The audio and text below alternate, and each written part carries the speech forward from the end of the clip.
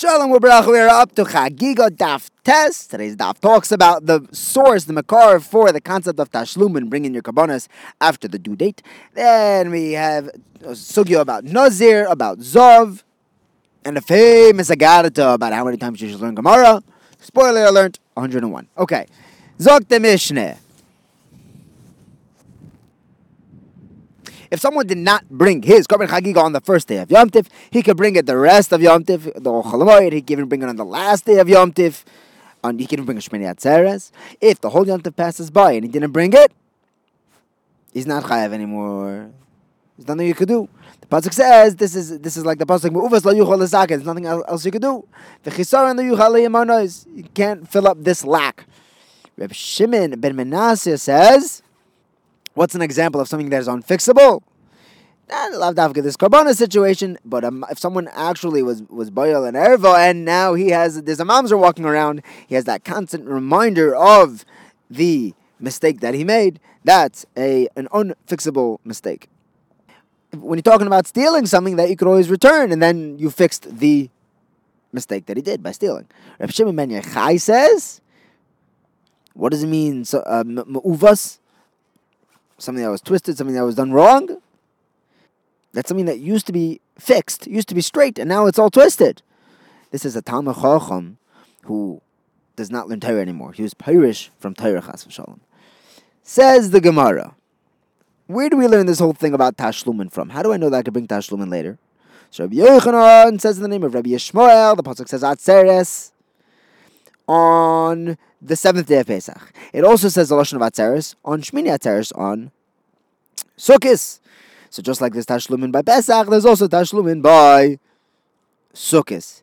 And this Gzera Shaveh has to be a Mufne Gzera Shaveh. We've learned in the past this means a Gzera Shaveh where both of these words of Atzeres are not being used by anything else, because otherwise we could say, look, Pesach and Sukkot are very different. Shmini Atzeres is its own Yom Tov. Pesach is a chelik of Pesach. And the Gemara says, yeah, in Chanami, it is a Gzera Shaveh, which is Mufne. Atzeres is supposed to tell us not to do any malacha. Atzor, stop. But we already learned, lo yisasa malacha. So this Lashon of Atzeres is extra. It's coming to teach us Tashlumin. We have a second Makor for Tashlumin. There's another brayso that learns from the pasuk v'chagoyis amosoy chag la'Hashem shivas yomim. I would think that I could bring my karbanos all 7 days. No, it says oisoy v'chagoyis amosoy. Only bring it on the first day. But it says Shivas Yamim. Yeah, the Shivas Yamim isn't the right time to bring it. Those are the Tashlumin days of bringing it. How do I know I can bring it the whole rest of Yom Tiv? Right, now it doesn't mean the whole month, the Chodesh Hashvi, because it says Oisoi. That's a very specific Lashon.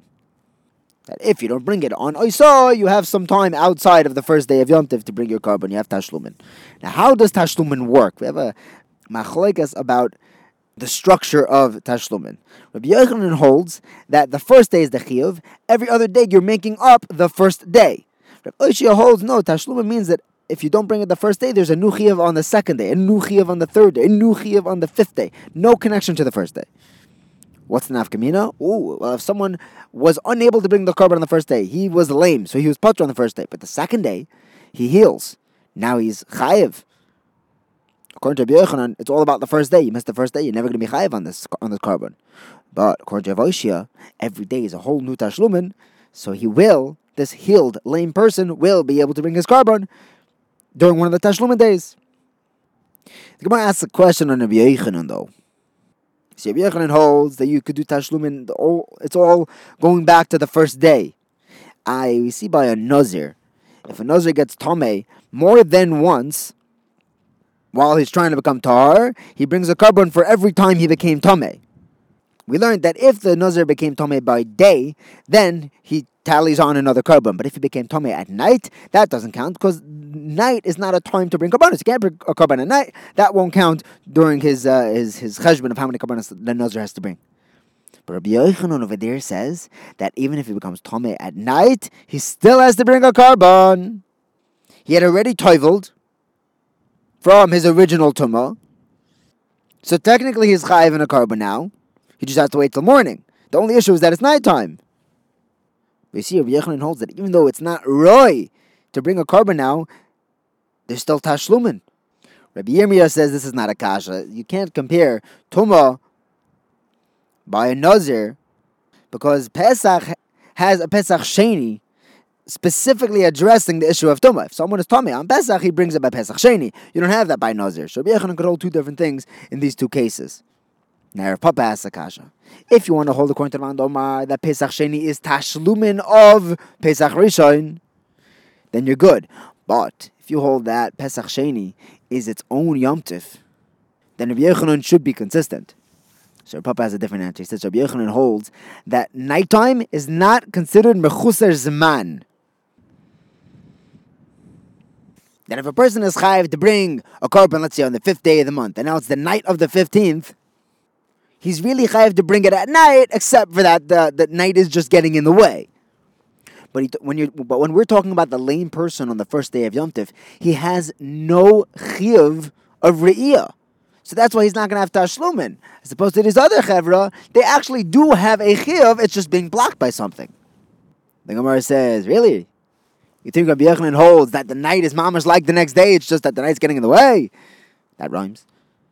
Rabbi Yochanan says, we have a maimer of Rabbi Yochanan, that when it comes to a zov, if the zov sees a tumah by night on the 8th day of his count, and then sees 2 more on the next day, he has to bring a korban for this second tumah. Besides for the original korban that he has to bring for his tumah, he's going to have to bring 2 korbanos when he becomes tar. We're not going to say that it's all one big tumah. Now, if you're going to hold that Rabbi Yochanan says that Laila Einui Mechusar Zman, that really there's a chiyuv at nighttime, it's just that Laila is getting in the way, then even if he saw 2 riyas at night and 1 by day, he should be chayiv a second korban. Gemara says, no, Rabbi Yochanan wasn't saying that halacha l'shitasa. He was saying, according to those who hold that Laila is Mechusar Zman, that there's mamash no chiyuv at all at nighttime, they would say only if he sees 2 riyas by day and 1 at night, that'll be chayiv. But according to me, even if I see 2 at night, the zov will be chayiv a second korban. The Gemara says, according to those who hold that Laila is Mechusar Zman, that's pashut. Why would Rabbi Yochanan need to tell us that? No, the chiddush is the shtayim bayom v'achas b'alayla, that the zov sees 2 tumas by day and only 1 at night.